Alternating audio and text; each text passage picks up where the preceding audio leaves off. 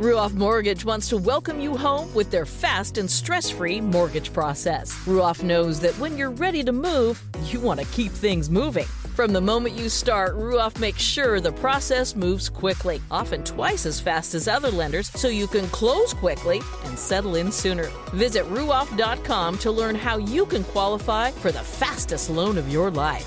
That's Ruoff, RUOFF.com.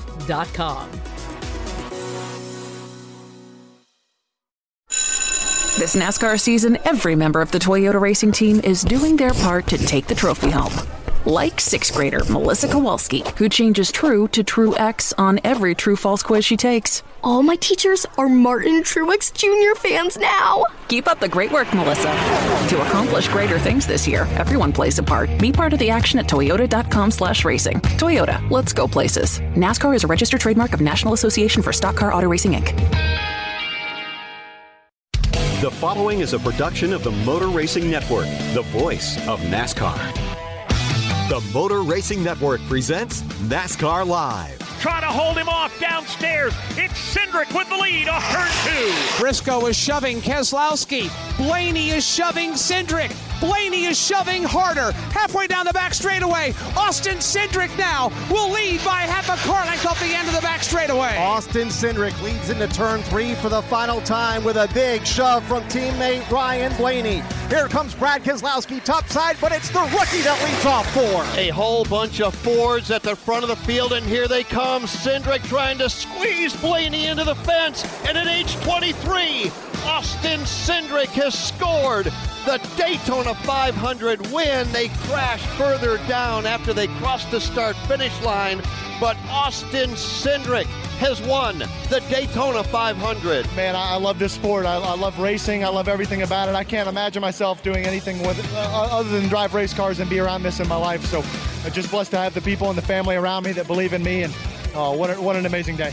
NASCAR Live is brought to you by Toyota. For the latest Toyota racing information, visit toyotaracing.com. From the MRN Studios in Concord, North Carolina, here is your host, Mike Bagley. Hello, everybody. Welcome to another edition of NASCAR Live here on the Motor Racing Network. Mike Bagley and the entire MRN crew. Friends, the off-season is over. We have arrived at the week of the Daytona 500, and we are looking forward to convening at the World Center of Racing. Coming up on our show today, Ross Chastain is going to sit down with our Chris Wilner as he gears up for year 2 with Trackhouse Racing. Of course, that on the heels of that dramatic playoff push he and Trackhouse had to end 2022. We're also going to guide you through the open drivers who have to race their way in to the Daytona 500. We'll hear from one of those drivers and defending Truck Series champion Zane Smith. We'll preview the 65th running of the Daytona 500, and we'll go back 5 years to revisit the 60th renewal of the Great American Race and a whole lot more. But first, in for Kyle Rickey is Chris Wilner. Chris is here to give us a check of the latest headlines in the world of NASCAR. Chris? Well, Mike, ahead of the Great American Race, Daytona International Speedway announced the event is a complete sellout. All tickets, infield admissions, and RV spaces for the Daytona 500 have been sold. Race fans' final opportunity to see the full field compete in person will be during Thursday's Blue-Green Vacation Duels. In the release, the track also stated next year's 500-mile race will transpire on Sunday, February 18th, 2024. Once again, the Sunday before President's Day. Just a reminder, you can hear all the action live from Daytona right here on the Motor Racing Network, starting Wednesday with Daytona 500 qualifying at 8 p.m. Eastern. Kyle Busch will make his return to the NASCAR Xfinity Series. College Racing solidified those Xfinity plans Friday, stating that Kyle Busch will drive the number 10 Chevrolet in 5 races in 2023, making his debut at his home track, Las Vegas Motor Speedway, on March 4th. Alongside teammates Chandler Smith and Daniel Hemrick, Busch will also compete for calling at Phoenix Raceway, Charlotte Motor Speedway, Watkins Glen, and at Darlington Raceway. Sponsorship will be announced at a later date. And one other NASCAR Cup Series driver has expanded their driving schedule for 2023. With backing from Schultzer Systems, Corey LaJoie will not only race full-time in the Cup Series, but he'll be competing in multiple NASCAR Craftsman Truck Series events for Spire Motorsports this year. LaJoie will race this week at Daytona International Raceway, and he'll be back in the 7 Chevrolet truck in May for Throwback Weekend. Mike? Thank you, Chris. Coming up, Ross Chastain stops by, and later, We'll tell you what's it going to take for the likes of Jimmy Johnson and Travis Pastrana and others to race their way into this year's Daytona 500. NASCAR season is here, and everyone on the Toyota racing team is doing their part to perform at the highest level. From driver Ty Gibbs to amateur musician Russell Viper, who's working on the perfect pre-race pump-up track for the team. Start those Camrys up! Yeah! To accomplish greater things this year, everyone plays a part. Be part of the action at toyota.com/racing. Toyota, let's go places. NASCAR is a registered trademark of National Association for Stock Car Auto Racing, Inc. This is NASCAR Live. Now, back to Mike Bagley. Welcome back to NASCAR Live. 2022 was a breakout year for Ross Chastain. He won 2 races early in the season. He advanced to the championship 4 with one of the most memorable moves in the history of this sport. How does he back all that up in 2023? Our Chris Wilner sat down with the Alva, Florida native to find out. Let's kind of put a bow on last year. Does the momentum carry over with all that you've done? Have you been able to reflect on just how much that you and your team accomplished, and how have you kind of carried that into the season? Yeah, for sure. It does. This sport is all about momentum, whether you're running the top at Darlington versus someone running the bottom off turn 4. The momentum's going to carry you, and on track week to week, putting together performances in the top 10 and top 5 in the Cup Series is just such a special thing. And for me and Trackhouse to get to experience that with both cars last year and just sustain that level of competition, the cars are staying the same. There's a few bumper and clip changes that we're doing to help the crashes, but a lot of stuff is staying similar. Now there will be an evolution cycle, and there will be new cars that come to the front and some that cycle back, but we're doing everything we can to stay up there. So yeah, we've proven throughout all of 2022, and now the cool part is we get to do it again. Is there any pressure, though, to back that up or to one better and kind of championship or bust mentality, or you don't really look at it that way? No, not at all, man. The pressure was a handful of years ago whenever I was just trying to get to the track, and I was just trying to get my season funded and recover from being fired or recover from the team being shut down or not getting the ride I wanted. That's where the pressure was making sure I was at the track to not let my career die. Does entering this season feel any different, or I guess does it or doesn't it, than last year? Yeah, well, I mean, last year was the unknown. Right, the year before, my first full-time year in Cup, I signed with CGR and Chip, who had been here for 20 years and I thought would be here for 20 more. And then it was his time to step out. And we had the unknown of Trackhouse, but I knew that I had my group from the 42 was on the one car. We made a few minor tweaks and we had our bulk of our group together. So to the unknown and the excitement last year was high, and then we missed the Clash and we finished last in the Daytona 500. So that was a quick humbling moment to stumble out of the gate like that and reset and then go to work for the bulk of the season.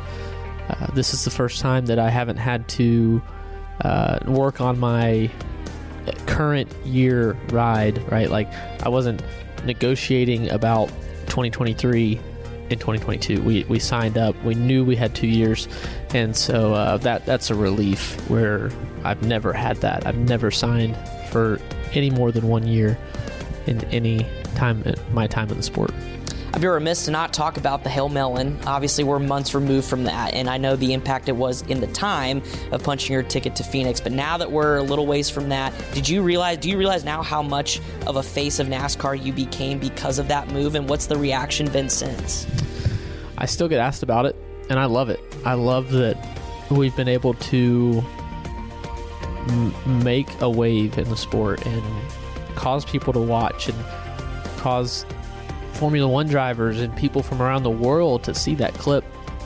And now hopefully, right, we're gonna revive the interest in it for this season and kick off our 75th year and continue to do what the sport is best known for, and that's hard racing and putting on a show. So I don't know that I grasp it yet. No, I'll be honest.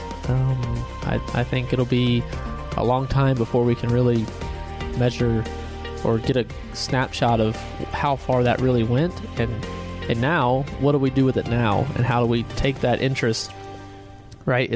I'd say it's simmered down over the off season as it should. I think people are itching for that race, that adrenaline rush of watching racing. I'm looking for the adrenaline rush of driving the car, and we'll get to kick it all off at the Clash here pretty soon. And now this being the diamond anniversary for NASCAR, 75 years, that moment will be forever a part of history, so that's got to make you feel good too as well. It does, man. It's a novelty thing that happened. It was not scripted.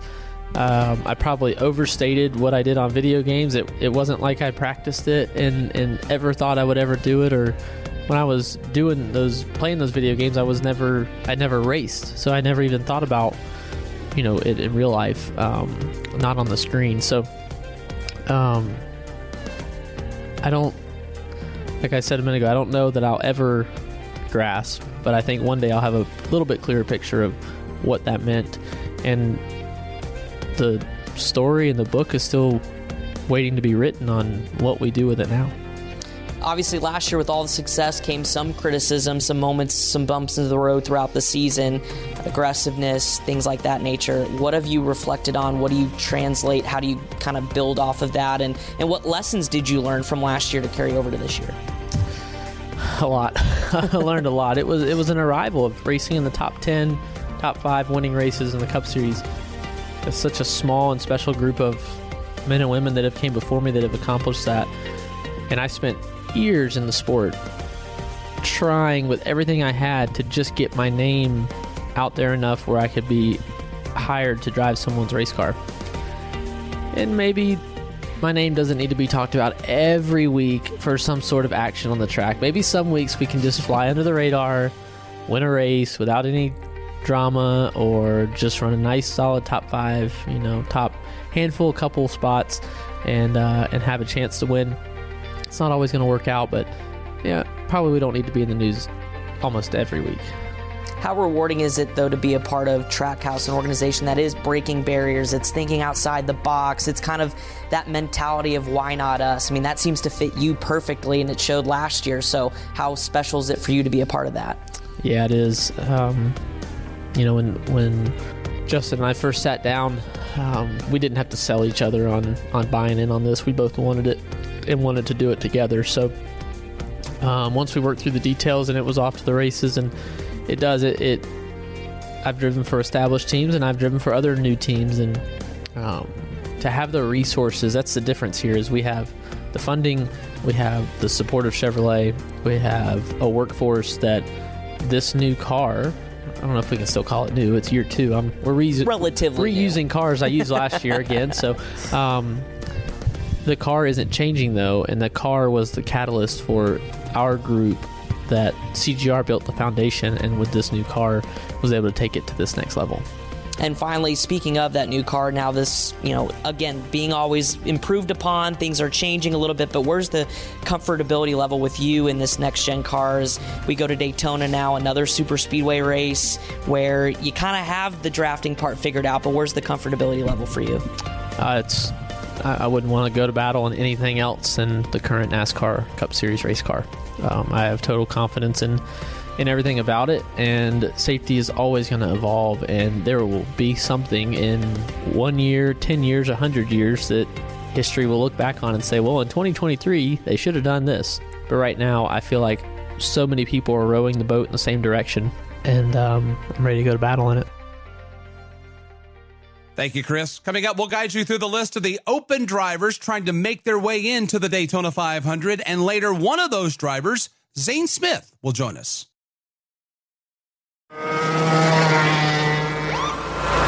Sir, are you aware you were going 40 miles an hour?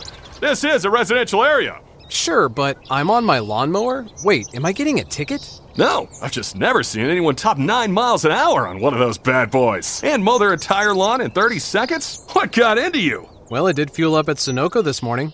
At Sunoco, we know how to fuel peak performance. We've been doing it for American racing for over 50 years. Fuel your best. This is NASCAR Live. Now, back to Mike Bagley. Welcome back to NASCAR Live. Thursday night's Blue Green Vacations Duel at Daytona is going to have a bit of a throwback feel to it. That's because of the number of big names that are going to be trying to race their way into the Daytona 500. Jimmie Johnson, Travis Pastrana, and Zane Smith are among the 6 drivers that will be racing for 4 spots. How can they race their way in? And what do the drivers expect in the duel? Jason Toy is here to guide you through it.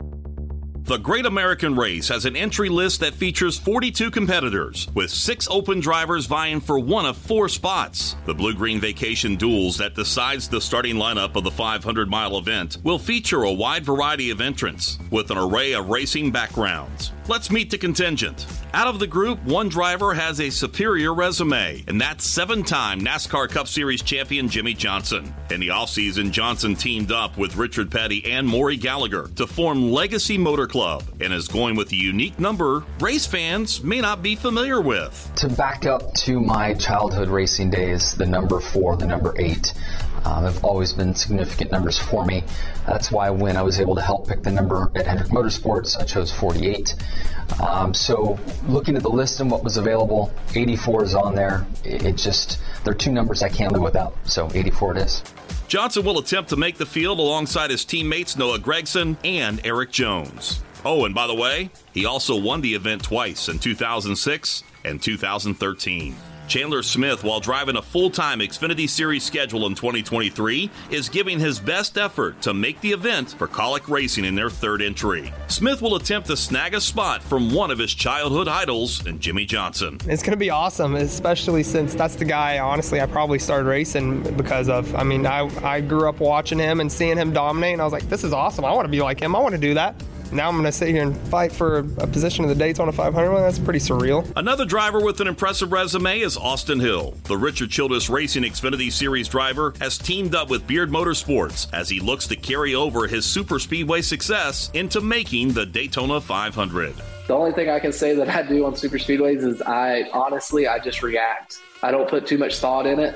If I see that I'm getting a run on somebody, I just make the move and I react. And I learn throughout the first stage of every super speedway of what I can and can't do with the car that day, because I truly believe that every super speedway race is a little bit different than the next, and you have to drive them, a little different. But to sit here and say that I have some, ability that other guys don't have on super speedways, I can't sit here and say that.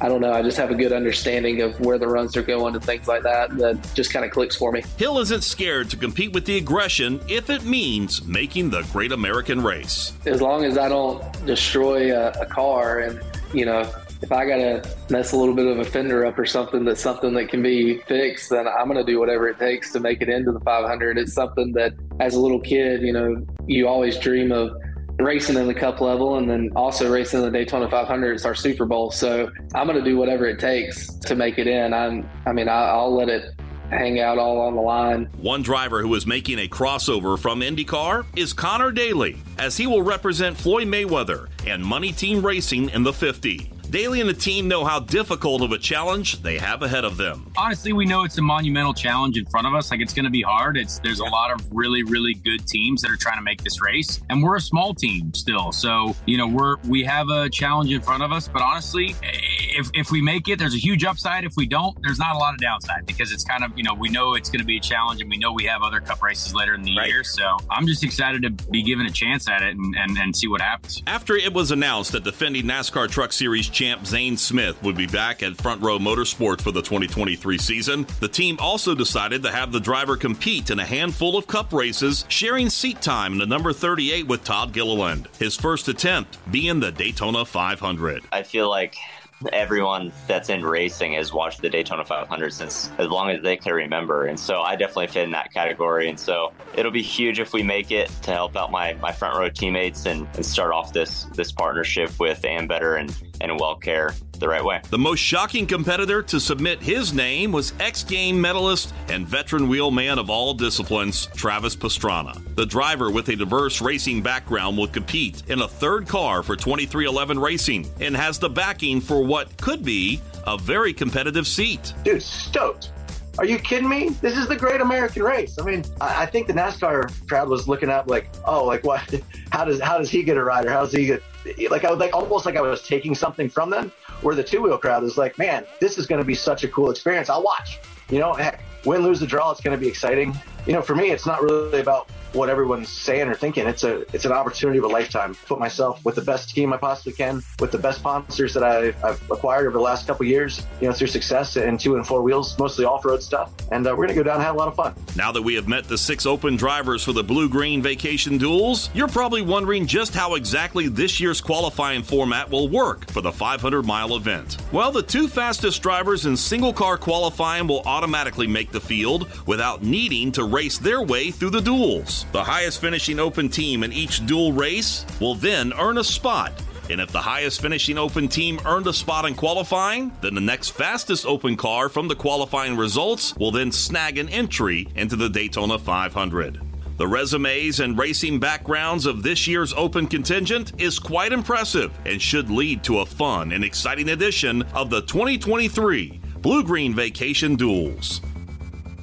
Thank you, Jason. MRN will have full coverage of Daytona 500 qualifying and the Blue-Green Vacations Duel. Airtime for Daytona 500 qualifying is 8 p.m. Wednesday night. And then Thursday, things get going with the duel with NASCAR Live Race Day at 6 p.m. Eastern Time. Coming up, we'll hear more from defending Truck Series champion Zane Smith. And later, we'll flash you back to the 2018 Daytona 500.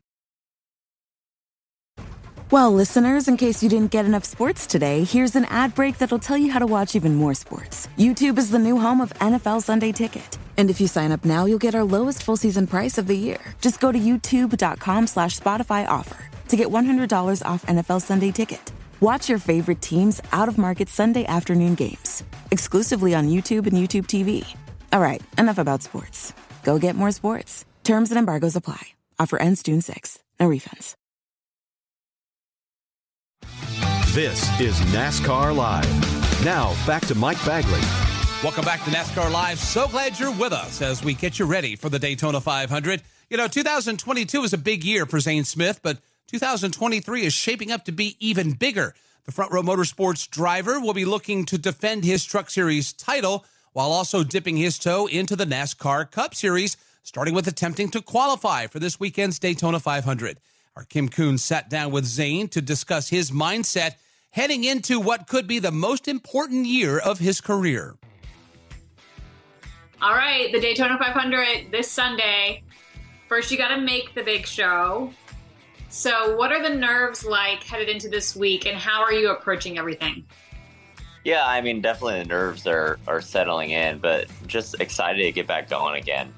I'm super thankful for WellCare and Ambetter for just being a part of this year. And so my short time at Front Row Motorsports, I've gotten to know and become a part of a lot of awesome companies, and Centene definitely fits in that category. So just super excited for it, ready to get the duels going. Not sure where we'll qualify or how this is gonna be. Definitely not as last minute as my last Cup start in Gateway, but I know Friday night will be a lot of fun, so hopefully we're racing again on Sunday. So let's say you do qualify for the Daytona 500. What's the goal for that race, and where does this rank if you do make it in terms of bucket list items to be able to say, I am in the Great American Race? Yeah, huge.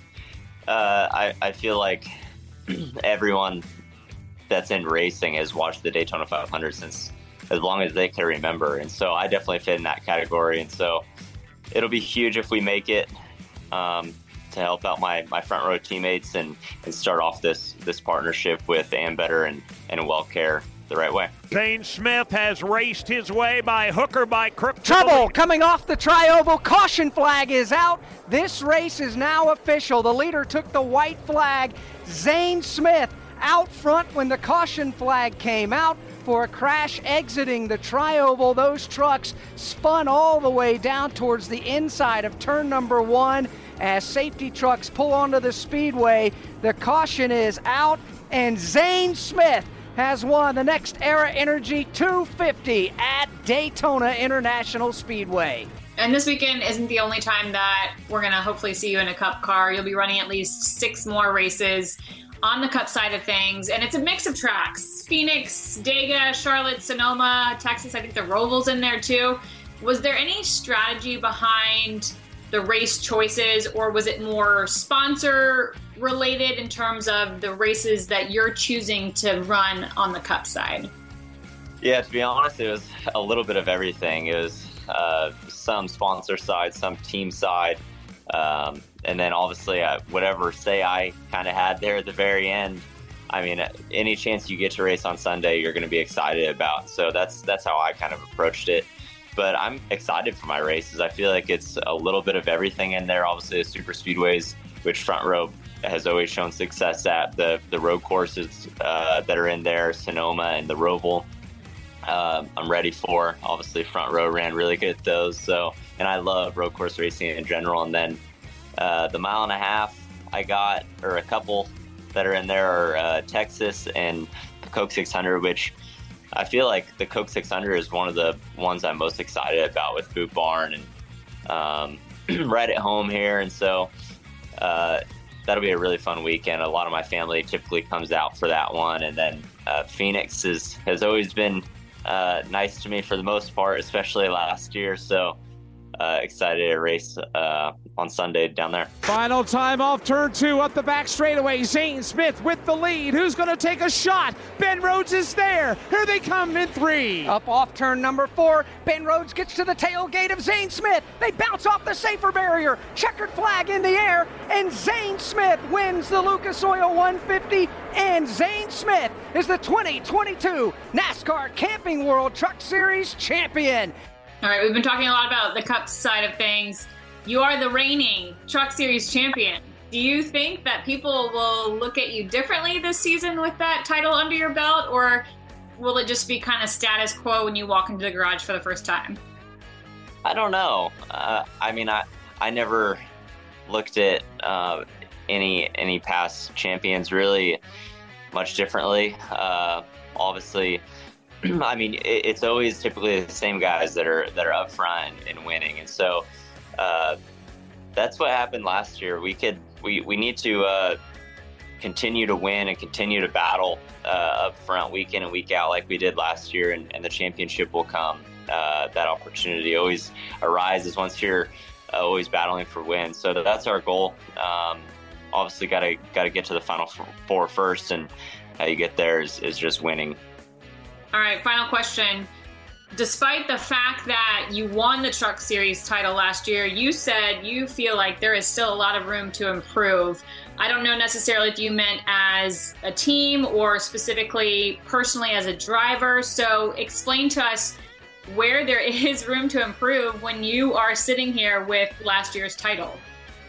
Yeah, I feel like this is something that is in all, I feel like, professional sports, but especially in racing, and it's so hard to get a spot on Sunday because of this. It's because drivers typically age. As they age, they get better and better, and then it's just really hard to get a seat at the table on Sunday. And so racing, just every year you learn so much and you just get better with time. And so that's just kind of what I meant there.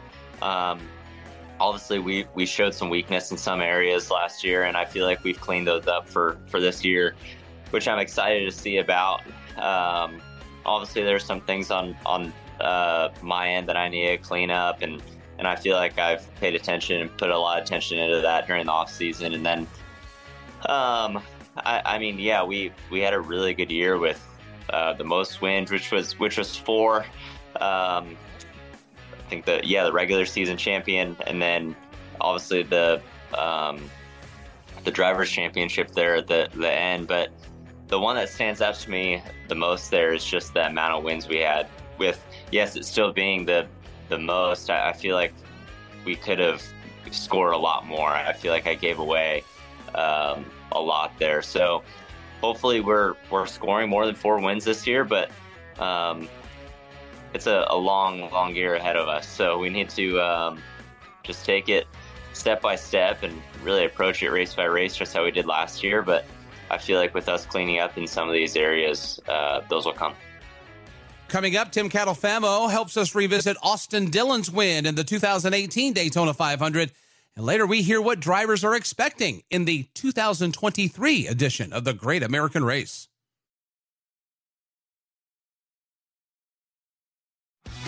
This is NASCAR Live. Now, back to Mike Bagley.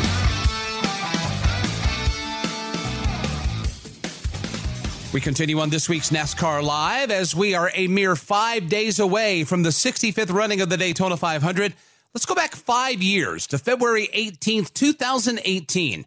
The 60th Daytona 500 featured heartbreak for a Florida native, but jubilation for another team as the number 3 car returned to victory lane at Daytona. Tim Catalfamo has more. Prior to the start of the 2018 season 5 years ago, hopes were high for all of NASCAR's teams entering Speed Weeks in Daytona Beach, Florida. Everyone entered the year thinking anything was possible after Martin Truex Jr. and underdog team Furniture Row Racing won the championship in 2017. Beyond the high hopes for a successful season, there was also some real estate available in regard to star power. Following the 2017 season, 2 future Hall of Famers stepped away from full-time racing. 2-time Daytona 500 champion Dale Earnhardt Jr. and 2003 Series champion Matt Kenseth. Kenseth was replaced at Joe Gibbs Racing by 2017 Rookie of the Year Eric Jones, while Hendrick Motorsports' Dale Earnhardt Jr. had a hand in picking his replacement, as Earnhardt and Rick Hendrick settled on Alex Bowman. The Arizona driver had been somewhat of a journeyman through that point of his career, but performed well filling in for Earnhardt in 2016. While some may have questioned the decision to put Bowman in such a high-profile ride, the number 88 team immediately silenced the doubters by winning the pole for the 60th edition of the Great American Race. Bowman was joined on the front row by 2016 Daytona 500 champion Denny Hamlin. Row 2, however, featured 2 drivers who many thought might be able to challenge Dale Earnhardt Jr. as the sport's next most popular driver, Chase Elliott and Ryan Blaney. When those two won their respective dual qualifying races, they joined Hamlin and Bowman as favorites to win the 500. Fans were on their feet as those 4 drivers led the field to the green flag to kick off the 2018 Great American Race. What we've been waiting for the last 3 months, pace cars off pit road, and the green flag is waving for the Daytona 500. The racing was hot and heavy from the start, with many drivers taking turn at the point. Denny Hamlin, Eric Jones, defending 500 champion Kurt Busch, and Ricky Stenhouse Jr. all spent time out front. However, none of those drivers appeared to have a huge advantage over anyone else. The early aggressive driving came to a head on the final lap of Stage 1, when Eric Jones and Jimmy Johnson were among the drivers involved in a multi-car crash. Oh, Stenhouse and Blaney. Whoa, Stenhouse sideways. He'll hang on to the car. 4 wide bumper cars. Eric Jones is around. So is Suarez. William Byron. Also, Jimmy Johnson is involved. Other cars begin to crash and collide. Ty Dillon, Trevor Bayne. Everybody getting jammed up. This time through. As Stage 2 began, a true favorite to win the race emerged in young Ryan Blaney. The Team Penske driver led his first lap of the event on lap 68 and wouldn't relinquish it for the next 50-plus miles of the event. Just past the halfway mark, another multi-car crash unfolded, this time involving Chase Elliott and other favorites entering Turn 3. Paul Menard, Kurt Busch, and Ricky Stenhouse Jr. Whoa, Elliott's in the wall. Hard contact with Elliott. Danica Patrick. 4, 5, 6 other cars crash and collide, and the crash continues to Turn 4. Another driver involved in the crash was Danica Patrick, who was racing in her final career event. Blaney would close out the second stage of the race as the winner and continue to show the way for much of the back half of the event, leading a race high 118 laps. Blaney did find himself with interesting competition in the closing laps, however, as Denny Hamlin worked his way back out front, along with Kurt Busch. With just 2 laps to go, it was Busch and Blaney trying to overtake Hamlin once again for the lead when disaster struck in Turn 1. Denny Hamlin shows the way into the banking at turn number 1. Alvaro to the inside, Kurt Busch spins, Ryan Blaney gets collected, and they're all piling in now. Bowman is caught up in it. Kurt Busch pounds the outside wall for a second time. 7, 8, 9 cars crashing. Martin Truex Jr., Jeffrey Earnhardt is in it. Matt DiBenedetto, Brendan Gaughan, and others. It's all come apart at the exit of Turn 2. With Kurt Busch and Ryan Blaney collecting damage in the crash, Denny Hamlin seemed like the favorite to capture his second Harley J. Earl trophy. But he had multiple hungry drivers behind him who were looking to pull off the upset. Among them was Eric Almirola, who was making his first start at Stewart-Haas Racing, an opportunity which was widely considered to be the best of the Florida native's career. Joining Almirola was Austin Dillon, who was behind the wheel of one of the most famous numbers in the history of the sport and Daytona International Speedway, the black number 3. If the 3 isn't the most famous number in the history of NASCAR, then it has to be the number 43. A youngster named Bubba Wallace was also in contention driving Richard Petty's race car. Everyone in attendance was on their feet as those 4 drivers stomped on the gas to begin a green-white checkered restart. To the surprise of many, Almirola and Dillon both passed Hamlin, as it looked like it could be a career-defining moment for Eric Almirola. That was until things got physical on the back straightaway on the final lap. Here he comes up the Daytona Superstretch. Eric Almirola trying to block both lanes, trying to keep Hamlin behind him, trying to keep Austin Dillon behind him. Dillon turns him. Eric Almirola into the wall in turn number 3. Austin Dillon to the bottom of the racetrack, at the front of the field, off of turn number 4, but they're lined up side by side. Behind them, it's Austin Dillon. Austin Dillon leads the pack off turn number 4. No one ever thought he would contend for the win, but he's going to do it. He's going to win the 60th running of the Daytona 500. The last lap pass will forever be controversial. However, one thing that cannot be taken away is the fact Austin Dillon is a Daytona 500 champion. And he did it 20 years after Dale Earnhardt scored his first Daytona 500 victory in 1998. The contrast between the joy of victory and the agony of defeat was never better illustrated than it was on that night between Austin Dillon and Eric Almirola. Eric Almirola had victory in his sights. Unfortunately, wasn't in the cards for you. What happened and your thoughts on Austin Dillon's move? It was the last lap, and we're all trying to win the Daytona 500. It's the biggest race of the year, and it's a career-changing race, and so just racing really aggressively. I put every move I knew to put on to try and stay in the lead, and unfortunately, I just wasn't able to hold on. He got to my back bumper and was pushing and just hooked me. So my heart's broken. Daytona has a way with just making memories. This place makes memory after memory, and they're life-changing memories. And I was fortunate to be in victory lane 20 years ago, and I'm here again, but I'm driving. This is awesome. 5 years later, both drivers returned to the scene of the crime, hoping to be in contention on the final lap to win this year's running of the 65th annual Daytona 500. Thank you, Tim. Coming up, we'll hear from Kevin Harvick, Kyle Larson, and more as drivers gear up for the Daytona 500. And later, we'll wrap the show up with a snippet of what many consider to be the most important race in the history of this sport, the 1979 Daytona 500. This is NASCAR Live. Now, back to Mike Bagley. Welcome back to NASCAR Live. The Daytona 500 is not only our sport's biggest race, but also one of the hardest to win. What does it take to win at Daytona? And what does a win in that race mean to a driver's legacy? Kyle Rickey is here to explain. Just a few days remain before race 1 of the 36-race NASCAR Cup Series season. As always, teams will begin with the biggest race of the year, the Daytona 500. This year features a handful of former 500 champions, but even more drivers who are racing for their first Harley J. Earl Trophy. One of those drivers is Kyle Larson. Given Larson's recent success, the 2021 Series champion is always cognizant of moments and races that he can add to his legacy. The 500 is one of those legacy-defining races, and it would have a special meaning for Larson because of his history in that race. Yeah, I mean, it's the biggest stock car race there is by far. So fortunate enough to accomplish a lot of cool things, in my stock car career, especially, in 2021, we checked off a lot.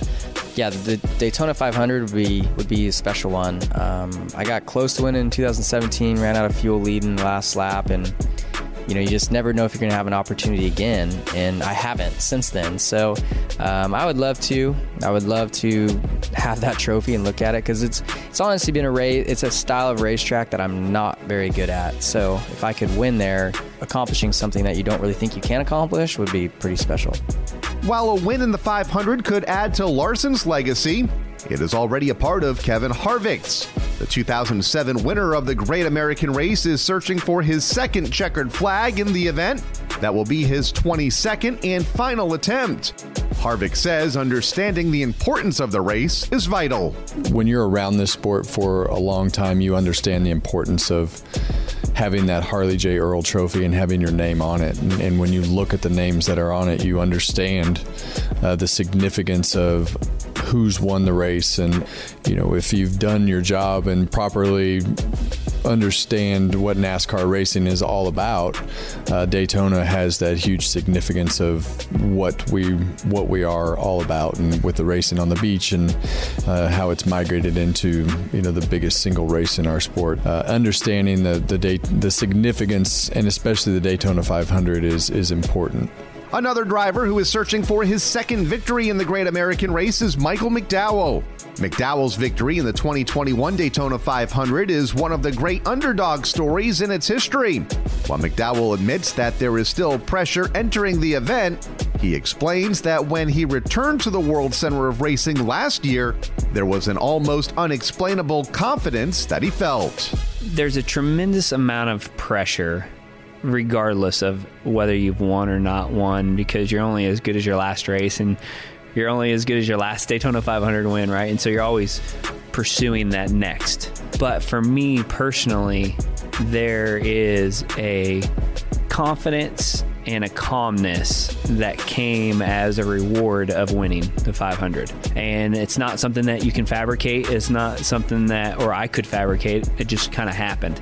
The following year, you still feel the pressure. You still get the jitters. You know what's on the line. You know how big of a race it is. But there was a confidence and a calmness different than in years past. So what does it take to win at Daytona?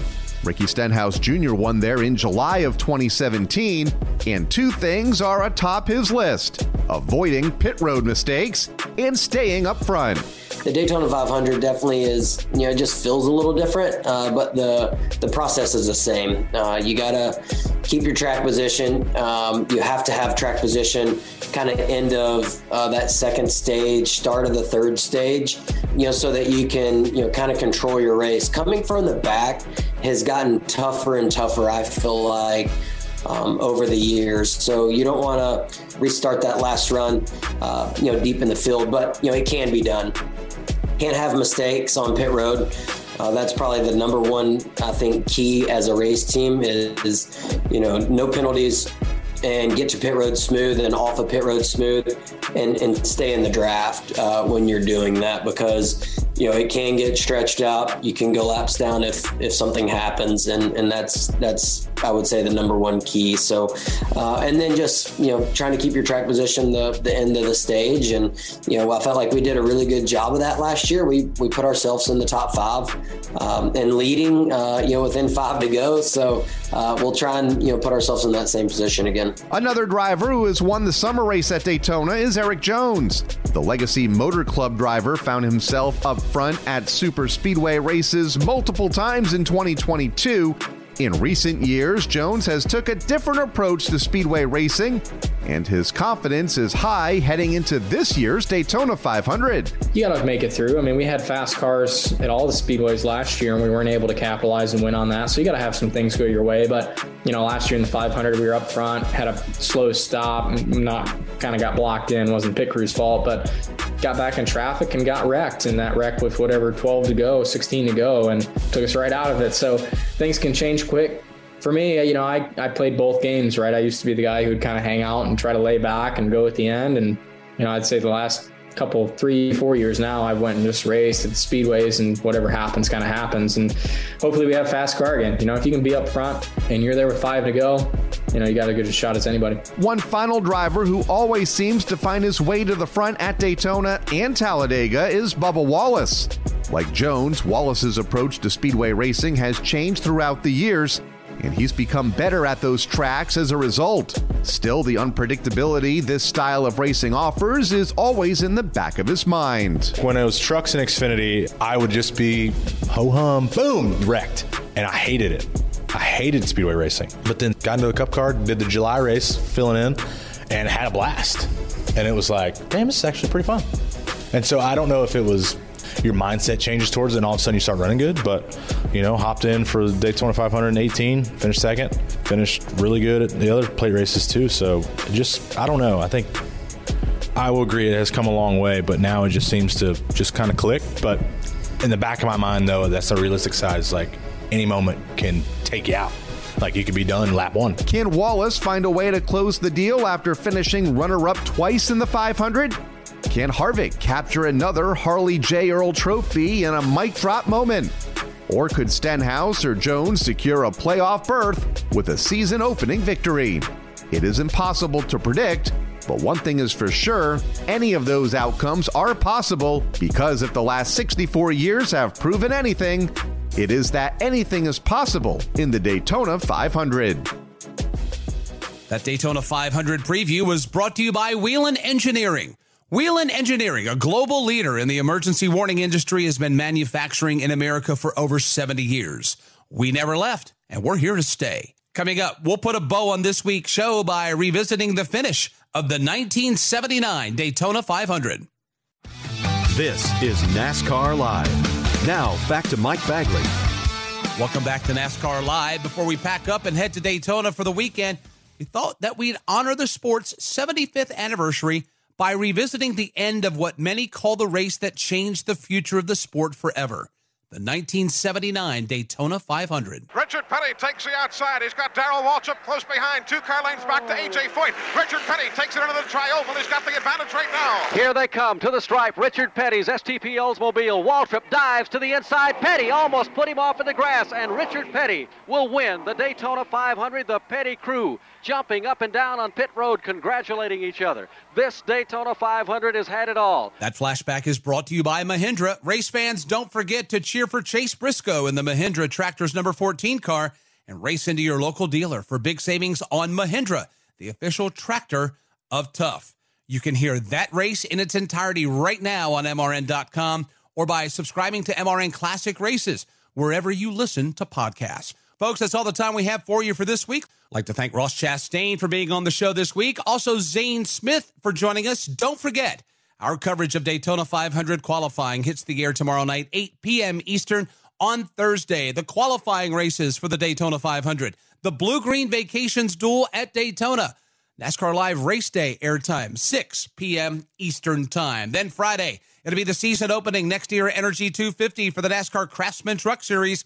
Join us Friday night, 7 Eastern. Then on Saturday, a doubleheader. The Brandt 200 for the ARCA Menard Series at 1:30 Eastern. The NASCAR Xfinity Series season opening beef. It's What's for Dinner 300 at 4:30 p.m. Eastern. And then we're back on the air live from Daytona. It'll be NASCAR Live Race Day, counting you down to the 65th running of the Daytona 500. Again, 1:30 p.m. Eastern on Sunday. I'm Mike Bagley. For the rest of the MRN crew, we thank you so much for joining us. We'll chat with you from the World Center of Racing this week. Be sure to tune in. Until then, so long, everybody. NASCAR Live is a production of the Motor Racing Network with studios in Concord, North Carolina, and was brought to you by Toyota. For the latest Toyota racing information, visit toyotaracing.com. Today's broadcast was produced by Trey Downey, Pat Jaggers, and Julian Council. The executive producer for MRN is Ryan Horn. Remember to visit MRN.com for all of the latest news and information. NASCAR Live is produced under an exclusive license with NASCAR. Any use of the accounts and descriptions contained in this broadcast must be with the express written permission of NASCAR and the Motor Racing Network. Buying a house can feel like you're going 200 miles per hour in bumper-to-bumper traffic with a dirty windshield and the sun in your eyes. Ruoff Mortgage has the technology, expert staff, and resources to simplify the process while speeding up the time it takes to get clear to close.